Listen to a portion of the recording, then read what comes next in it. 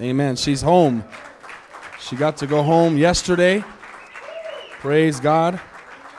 And so I told them I was going to give them a special hello. They haven't got to watch together for quite a while because in the rehab she was in, he had to leave at 3 p.m. And so they were separate and not together. So they're happy. So hello to Mom and Dad. And hello to all those that are watching online. And let's just tell them we love them through it with a clap. Mom and Dad this morning tonight so they can hear you. Amen? Amen. And all the others that are watching that can't get here, Sue and Ed and Joyce and Ann and anybody else that's watching. And I just want to give a report real quick that God really, really moved this last weekend. I know here as well. I heard great things, great message from Pastor Mario, and they said it was on fire, amen, and God moved in Denver, and God is doing an awesome work in Denver, Colorado with Pastor Marshall and Sharice, and they are really seeing revival like we are here, and we had packed out services, every service, lots of people saved, healed, delivered, and also one thing that really excites me is I've been challenging him for a couple of years to try to go to 2 services like we have. And he's been a little cautious, a little afraid, and they did it at Easter this year, and it went really well. And so we talked after, and I said, "You going to keep it going?" And he said, "No, I just don't think we're ready yet." And so he had planned for the revival to have 2 services Sunday morning, and so they had 2. And Saturday night we were eating dinner after service, and I said, "I'm going to pray tonight, and when you get up tomorrow, you're going to say we're just going to keep on doing 9 and 11 services." And sure enough, both services had a bunch of people in them, and he said, "We're going to keep it going." So they're going to keep doing 9 and 11 services in Denver. Amen? It's been so good for us here, so keep praying for them. God's doing an awesome work. I want to get right into the Word. Second part tonight of the series about making disciples. This is where it's at, church. This is where the rubber meets the road with their walk with God. Amen. Irene, it's good to see you. I didn't see you over there. God bless. Let's give Irene a big hand. Amen. For being here tonight. Praise God. It's better than being in the hospital, isn't it? Amen. Praise God. Well, I want to talk tonight about making disciples and am I a disciple? And we're going to go over some things in this. And I just want to say this right off the bat. This has kind of been in my spirit today. Let's read this real quick. John 13, and then I'll say it. Chapter 34 and 35, a couple of key verses that we're going to have every week on Wednesday night for the next couple weeks as the Lord leads that are fundamental to what is discipleship. It says a new commandment, Jesus' words, a new commandment I give to you. And how many know it's not really a new commandment? It's the same commandment from the Old Testament. It just ties all 10 commandments into these right here. He says if you'll fulfill this, you'll fulfill the 10 commandments. So a new commandment I give to you that you love one another. As I have loved you, that you would love one another. And look at verse 35. By this, how will people know that we're disciples? By this, we will all will know that you are my disciples if you have love one for another. Amen? And so this is a key verse because how many know it's not easy to love? It's not easy to love. Amen? And the fact that no one amen, it tells me that's the truth. It's not easy to love. But we need to remember that our example is Jesus. And Jesus loved when it wasn't easy to love. Jesus went all the way to the cross, all the way to death. He finished the race. He finished what he came to do, but he did it by love. The Bible says because of his love, we're compelled to love him, and also says that while we were sinners, he loved us. And so when you think about this, I want to hit this part really hard here. A lot of churches, and this is something that goes on, it's always been around, but a lot that's going on today, you'll hear people say, you've heard me say, there's a gospel being preached that's called greasy grace.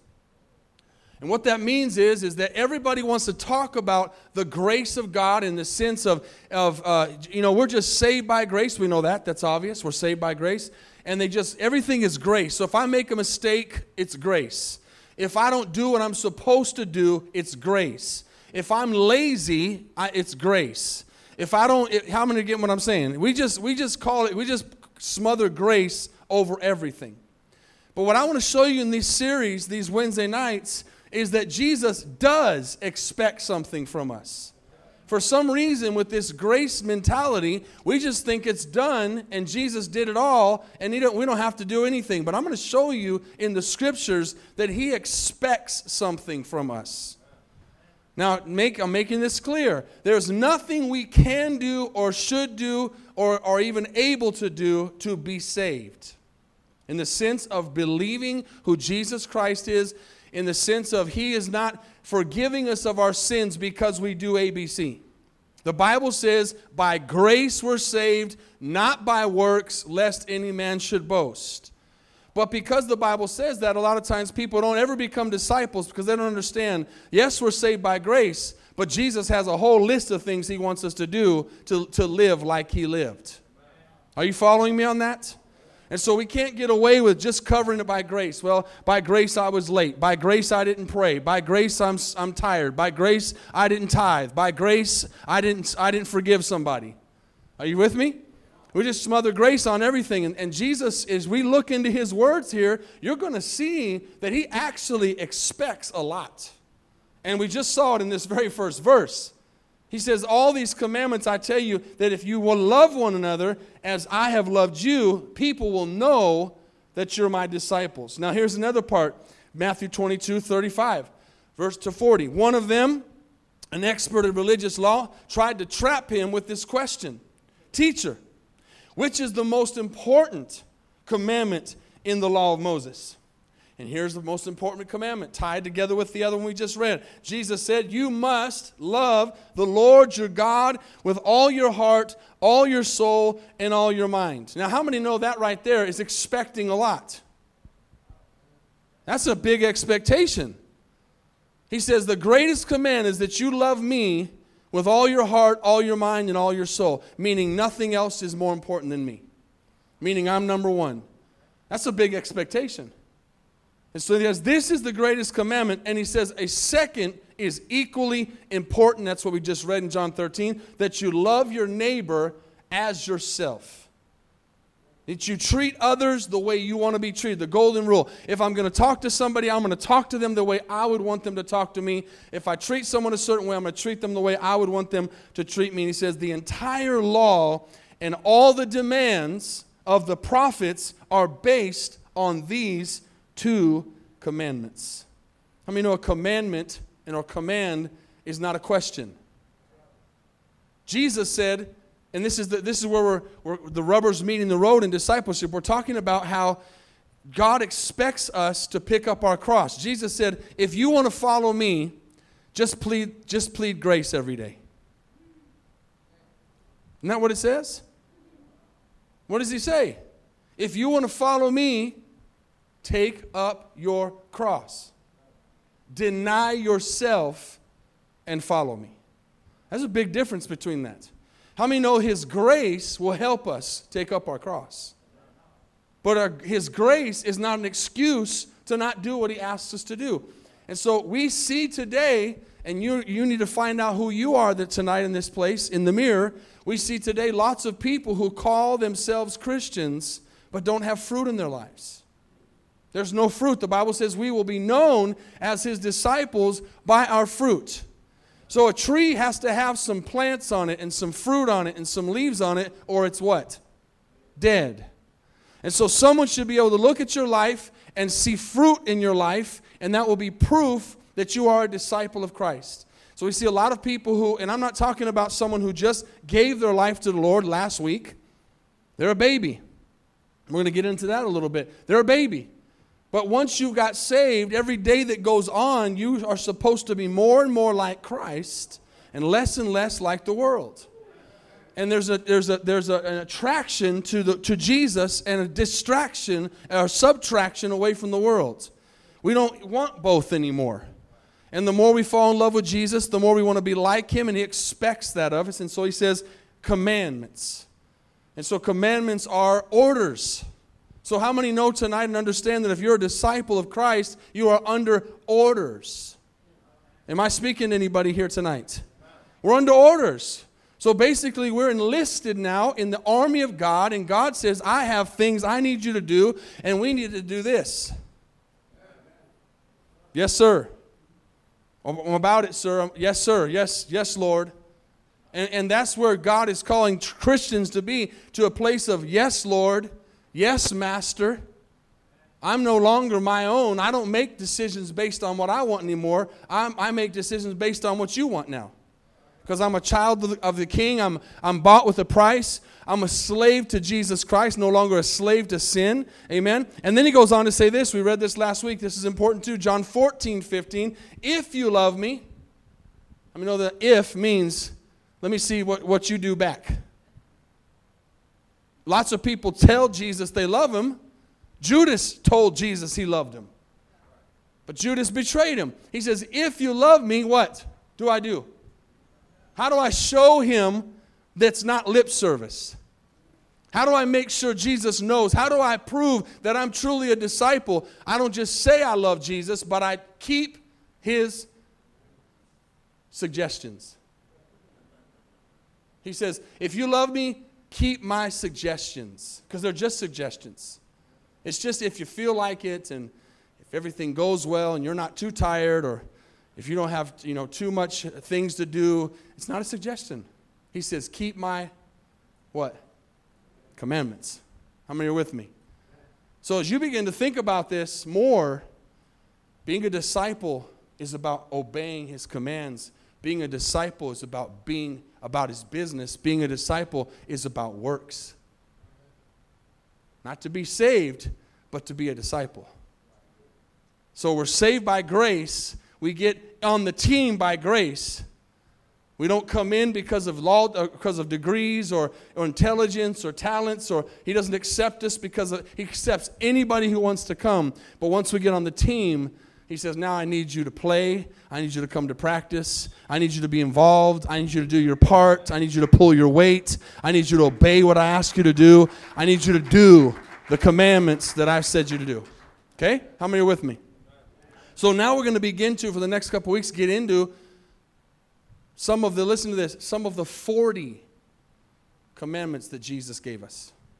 40. It could be 50. 40 to 50. And the reason I say this is sometimes a couple could run together, be worded differently. But how many know if you begin to read Jesus' words to us and we see 40 to 50 commands, that's a lot of work. It's quiet in here. Amen? Am I preaching the Bible? I'm not making this up. He says, you're on the team by grace, but now if you love me, keep my commands. So now we're going to start to see through the word here, not my words, his word, some of the things that he expects of us. And there's not necessarily any order except for this one, because this is kind of like if you don't have this one, you get the cart before the horse. So number one commandment that Jesus gives us, and it kind of ties in together at the same time of being saved, like you can't be a disciple without doing this. But he says, to be a disciple, you must be born again. Okay? You must be born again. Now, some people might say that I'm already a Christian, or they'll claim to be a disciple, but how many know there are some people, it's possible, that they claim to be a Christian, but they haven't even been born again?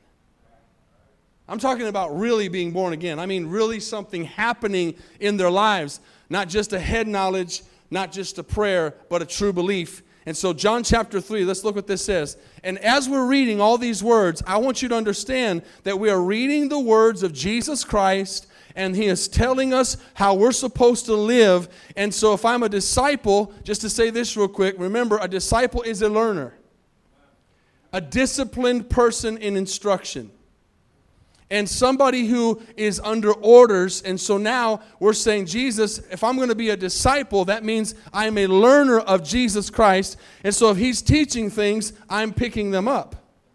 I'm learning them.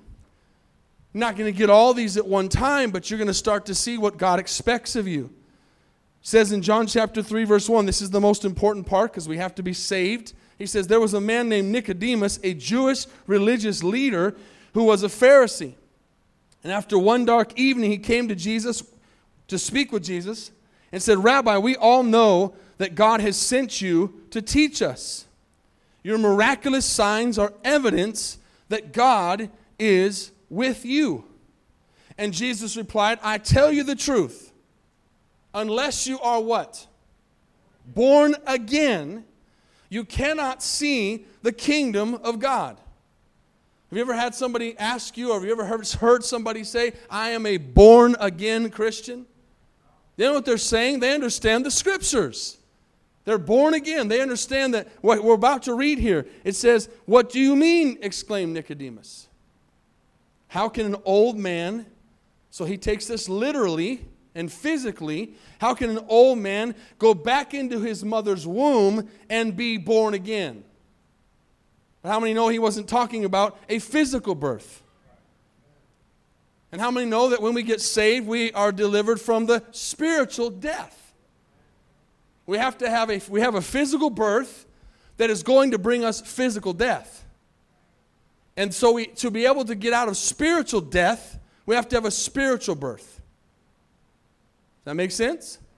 So he says, how can a man go back into his mother's womb? And Jesus says, I assure you, no one can enter the kingdom of God without being born of water, that's the physical birth, and of the Spirit, that's the spiritual birth. Humans can only reproduce human life, but the Holy Spirit gives birth to spiritual life.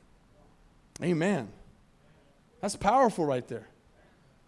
We can only produce people, but we can't produce spiritual life. And Jesus says the Holy Spirit's the only one. So he says, don't be surprised when I say you must be born again. The wind blows wherever it wants, just as you can hear the wind but can't tell where it comes from or where it's going. You can't explain how people are born of the Spirit. And Nicodemus says, how are these things possible? And Jesus replied, you are a respected Jewish teacher, and yet you don't understand these things. And how many know there's a lot of people today who don't understand the things of God? Amen? And so he is saying here, the very first thing you have to do to be a disciple is you have to be born again. You have to come into a spiritual life. And what does that basically mean? It means you believe that Jesus died on that cross and he rose from the dead and he's coming back again. And in that belief, you become a new creation and you are born again. And like I said before, your physical death is going to have physical birth is going to have a physical death. But now because you had a spiritual life, you're going to be able to defeat the spiritual death. Am I making sense on that? So again, everyone's born physically. Who's going to heaven? Those who are reborn spiritually. Because the Bible tells us, and you see it all the way into the book of Revelation, if you don't have Jesus Christ in your life and you're not born again, then you will have a second death. It means you'll die twice. You're born once, you die twice.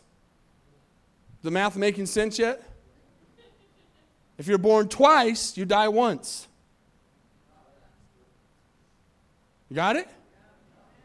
So if I'm not born again, then I'm going to die twice. I'm going to die physically, then I'm going to be resurrected from the dead on Judgment Day, and I'm going to face death the second time, and the spiritual death is the worst death. Physical death has no power over the spiritual death. But because Jesus came and died on the cross and became death for us, now I don't have to face the second death. I just have to face a physical death, but I don't have to face a spiritual death because Jesus already faced the spiritual death for me. So I'm born again now, and because I've been born now of the Spirit, I won't have to face spiritual death. So the first part of being a disciple is understanding that. Now let's start to look at some of these other things he asks us to do. And again, there's no necessary order, although this second one probably could be right there, right after born again, of importance. Number 2, if you're writing these down, is you must forgive. To be a disciple of Christ, you must forgive. Everything I'm reading you is Jesus' words. I'm not making this up for me. In Mark chapter 11, verse 25 and 26, this is a difficult thing that Jesus asks us to do, but it's not a question, it is a command. He says, whenever you stand praying, if you have anything against anyone and you feel like it, forgive that person. And if it's not too bad and not too horrible and it doesn't change your life too much, forgive him. It says forgive him. That's a command. Everything that I'm going to read you here is Jesus' commandments. Things he expects of us on a daily basis. That your Father in heaven, now this is important to understand.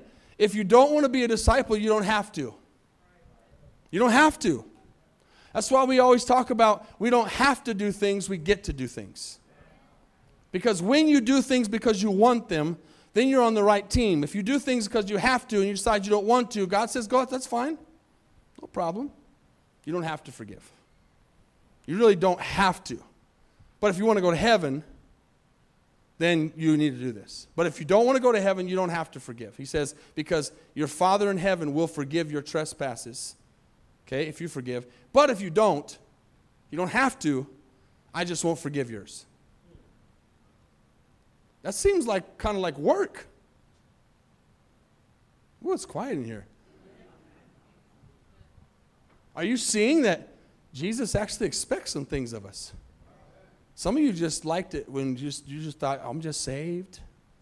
Amazing grace. Oh, how sweet that sounds. How sweet the sound. Right? Saved a wretch like me, but nobody else. Because I don't have to forgive anybody else like I was forgiven. Right? We start to see here that Jesus has got some high expectations, and maybe as we begin to get into this a little bit, we're going to start to see why some people don't make it. Why, as you start to look at this, that the road's kind of narrow and not wide. Amen? Number 3, remain in him. He says, I want you to remain in me. I want you to stay and abide in me. This is a commandment. John chapter 15. Verse 1. I am the grapevine. This is the New Living Translation. And my Father is the gardener. He cuts off every branch that doesn't produce fruit. How many know to have fruit, you have to work? Okay? This is going to take us in a place of our church to a place of maturity in discipleship, and we're going to start to realize that we're not just going to get into heaven by the skinny of our pants. We're not just going to float in by the grace of God. God's expecting some things of us, and the more you are in the gospel, the more he expects of you. To whom much is given, much is required. Every single service you come to, you're more accountable because you're hearing the word of God. Now, that's not a bad thing. Don't let that scare you away. It's just the truth. The more you know, the more you're going to be held accountable for. Amen. And I'm talking about this because as the pastor, I'm extra accountable because I have to give it to you and make sure you're accountable to what you're accountable to. And I when I said yes to the call of God, I had an extra responsibility. And so I got to bear fruit, and I got to make sure that you're bearing fruit because that's my call. And so he says, every branch of mine that doesn't, and as we're reading this, going through this series on Wednesday nights, I want you to really understand as you're hearing it that this is God speaking right to us. It's not the pastor bringing some message. It's the messenger bringing a word from God. And these are things God's expecting. And guess what? At any point, I just want to throw this disclaimer out. At any point in any time, as Jesus said to many people, you can turn around and leave. Woo, that's good preaching right there. Not because I'm saying it, because that's his word. You're going to start to realize that Jesus wants you on his team, but he wants you to do what he asks you to do. He's not just okay with us just pulling the grace card out all the time.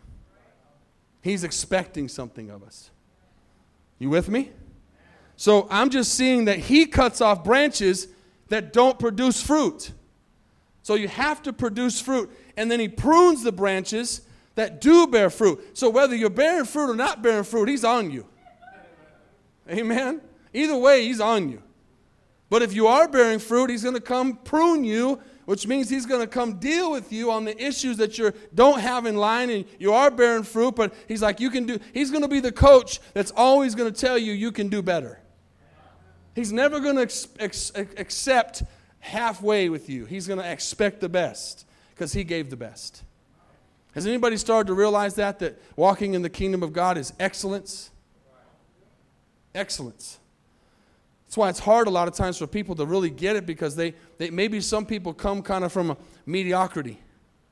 Not on purpose, that's just the way you were raised, and you just kind of did things halfway. But once you start serving God, you start realizing we're serving an excellent God who expects the best because he gave the best. And some of the things that we try to get away with don't fly anymore because God is right there saying, I expect this from you. And so he says, also, and he prunes the branches that do bear fruit so they will what? Produce even more. You have already been pruned and purified by the message I have given you. These kind of messages on Wednesday nights are going to prune you and grow you and build you. So then he says this command, remain in me. New King James says, abide in me. He says, stick with me. Stay by me. And how many know you don't have to be too smart to take that command? That's a pretty smart one. Let's stay by Jesus. Remain in me. But what is he saying when he says remain in me? He's saying remain in my word. Remain in my commands. Remain in what I'm asking you to do. And he says, if you do that, I will remain in you. For a branch cannot produce fruit if it's severed from the vine. How many people do we know today who are trying to serve God without abiding in Jesus?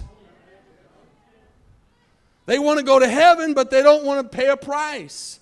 Because we don't have to pay a price because we're saved by grace.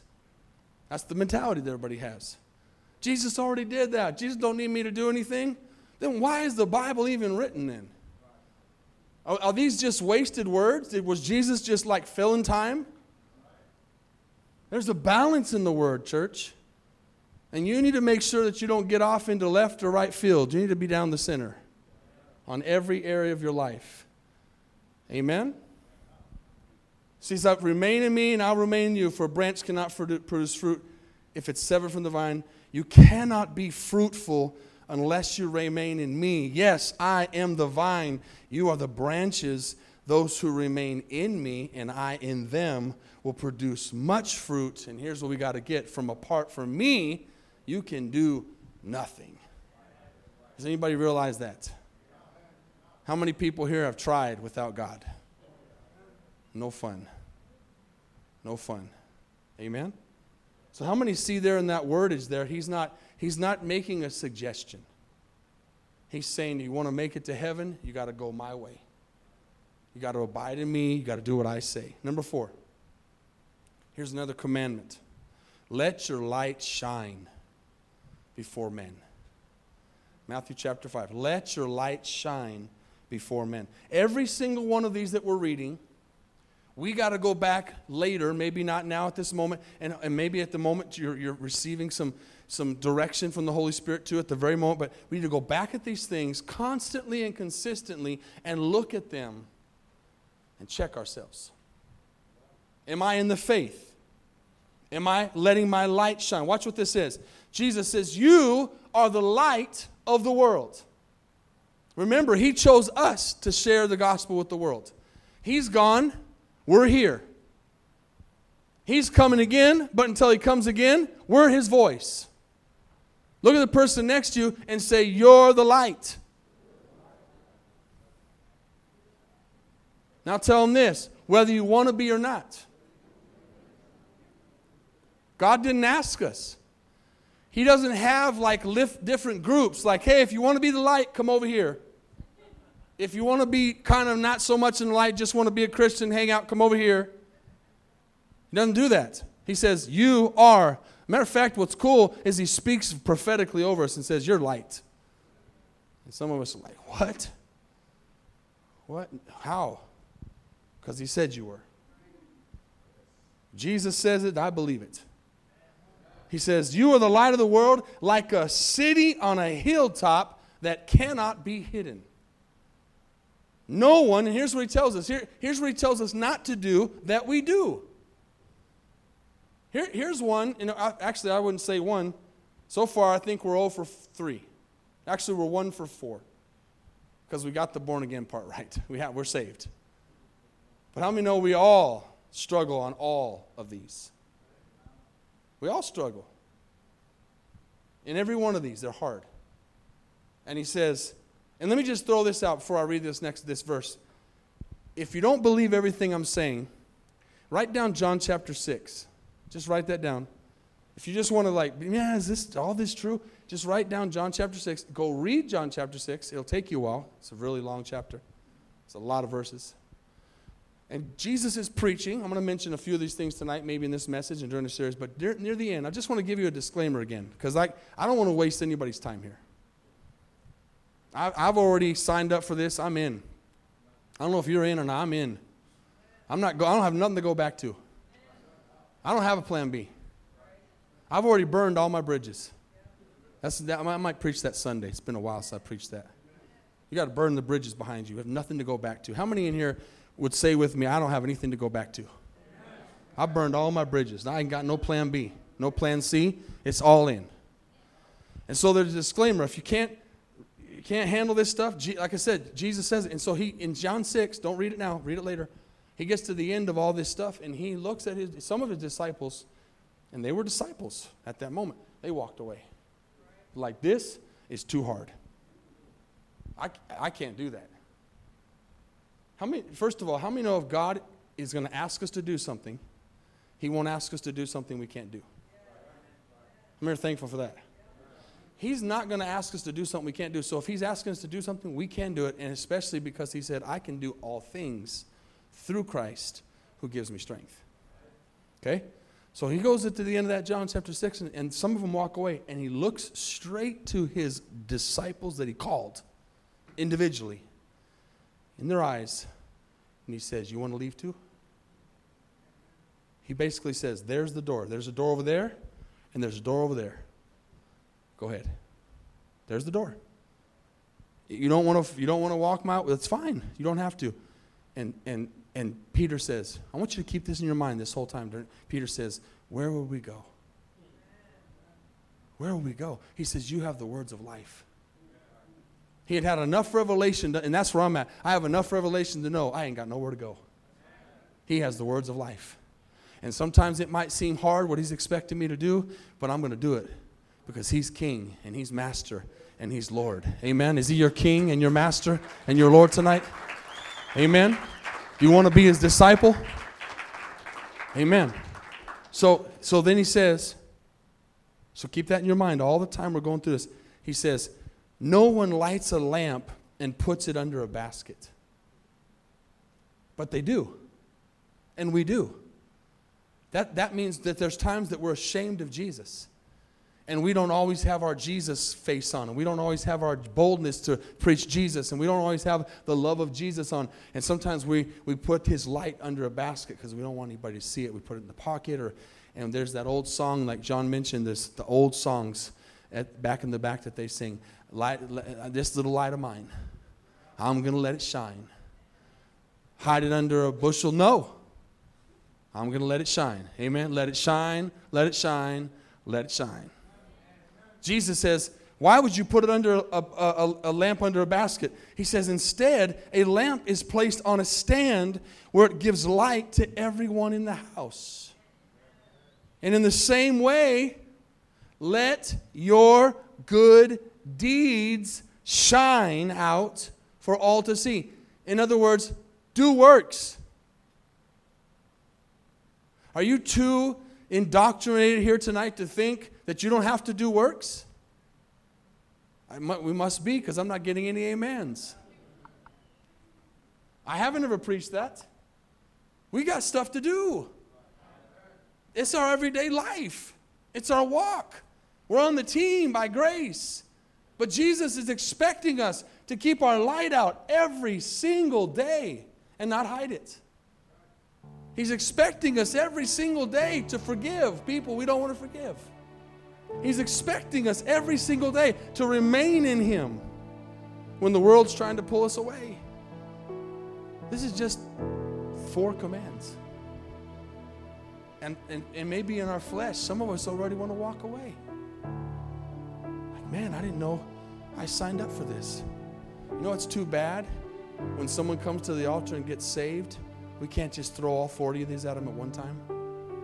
Like, here's all this stuff Jesus is going to expect of you. Just stay or go. Amen? Just stay. Seriously, am I right? Sometimes you just wish, because some of them are going to walk away from 1 or 2 things. They're not even going to get to 5. But God wants us to have a mentality of, where would I go? You have the words of life. And the more you fall in love with Jesus, the more you're going to not only know you have to do these things, but watch this. Here's the disciple's heart. You're going to want to do them. You're going to want to do them. You're going to want to obey His commands. You're going to want to please Him. You're going to want to let your light shine. You're going to ask God to help you. Lord, this is tough, but I'm going to forgive because you forgave. I'm going to love because you loved. I'm going to let my light shine because this is the light of the world. I'm going to stay in you because nobody else has given me a promise of eternal life. Amen. I just think that the more we get into discipleship, you're going to realize it's a lot of work. It's a lot of expectations that God has. But again, just in case anybody's trying to think that I'm changing doctrine or something, I'm not talking about getting saved. That's the error a lot of people think. They think that because now that we're saved, we don't have to do no works because I'm saved by grace. And they don't do anything. It's not going to fly. Matter of fact, James says, faith without works is dead. You got to show God that you mean business. And He's going to expect things of you. And that's why He wrote these words. He wasn't just filling Matthew, Mark, Luke, and John to make the books be a nice size. Amen. He wrote these things down because there are expectations for Christians. Just like in any job, church, have you ever worked a job where they said, hey, here's your contract, sign it, and every 15 days or every week we're going to pay you, but you don't have to come in if you don't want to. You don't have to show up if you don't want to. You don't have to work, but I'm for sure going to give you your paycheck every 2 weeks. How would that work? Everybody in the world would want to work there. Sometimes we look at God that way, like, oh, He already paid the price. I already signed my contract, got my ticket to heaven. I don't got to do nothing. I'm home free. But when you begin to read the Bible, you start to see, boy, God's got some serious expectations for us. And as we begin to fulfill them, we become disciples. Amen. Father, thank you for your word tonight. Healing, powerful words of expectations that you have for your church and your people. Father, thank you that to be on your team, to be in the kingdom of God, to be saved, to be forgiven, all I had to do was believe. Because I could never be good enough. Listen to me closely as your heads are bowed and eyes are closed. Lots of people think they've got to do all these things we're talking about tonight to get saved, to be forgiven. That's where the grace comes in, because we could never be good enough to be saved, to deserve His salvation. By grace we're saved, not by works, lest any man should boast. But now that I am a believer in Jesus Christ, and I am born again, and I have defeated death through the power of Jesus Christ, and now the second death has no power over me because I've been born again. Now, Jesus says, here's what I want you to do. If you want to come and follow me, you want to be my disciple, deny yourself. Take up your cross and follow me. And that's a command, and that's work, and that's tough, but it's worth it. Jesus is asking us to do things we can do through His strength. And like I said last week, on the very first week, through the power of the Holy Spirit. It's not by might. It's not by our power, it's by His Spirit, says the Lord. All over this place and those watching online or listening on the podcast, how many all over this place could be honest with God and say, I have not been born again? If I were to die tonight, I would face the second death. I would die first physically, and then I would have to die spiritually. And I would be sent to hell, separated from God for eternity. But tonight I want to put my faith in Jesus Christ. And I want to be born again. So that when I die the first death, the second death will have no hold on me. How many tonight could say, Pastor, that's me? Just put your hand up. All across this place, front to back and side to side, those watching online. If you're watching, we're going to say a prayer in a moment. How many here? I didn't ask how many have a Bible in your hand or how many showed up to church. I said, have you been born again of spirit? Of spirit. You were born of water. That water broke in your mother's womb. You were born of water physically. But have you been born again spiritually? Only you know that. If you've never said the sinner's prayer, you've never put your faith in Jesus Christ and what He did on the cross, then you're going to face that second death. How many could say, pray for me tonight, Pastor? By God's grace, I'm going to accept Him tonight, what He did. Just lift it up. Put it right back down. Maybe you need to be reconciled. You're backslidden. You're not abiding in Him. When you hear me say backslidden or running from God or not walking with God, that's what He was saying. He said, abide in me. Stay by me. Don't be severed away from me by the world. That's what it means. Maybe you're here and you need to come home. You need to come back to your first love. You need to come back to Jesus in His position. He's not going to leave you or forsake you, but we leave and forsake Him. Maybe that's you. Just say, that's me tonight. Put your hand up and put it back down. I need you to pray for me all over this place. Let's stand to our feet tonight, and we're going to say a prayer, church, because we never know who's watching online. I have to believe every single one of you in this place tonight is born again. And you have no fear of the second death. Some of you are afraid of the first death, let alone the second death. The first death is physical.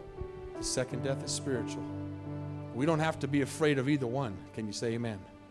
Because Jesus said, he who believes in me, though he were dead, he shall live. That's the words of Jesus. Let's all say a prayer tonight for anyone listening on the podcast or watching online. This is the sinner's prayer. Lord Jesus, we believe in you tonight. I know that I'm a sinner and I fall short of your grace. I know that you died on the cross for my sins because my sins equals death. That's the wages of my sin. But you have a gift tonight that's called eternal life. And because you died on the cross and defeated death when you rose from the grave, I can face that second death without fear because I'm being born again tonight, spiritually. I believe in my heart, confess with my mouth, Jesus Christ is Lord. Jesus, would you forgive me and wash me clean of all of my sins and help me begin to walk in your ways according to your word tonight in Jesus' name. I forsake all things. I go all in to follow you in the name of Jesus. Amen.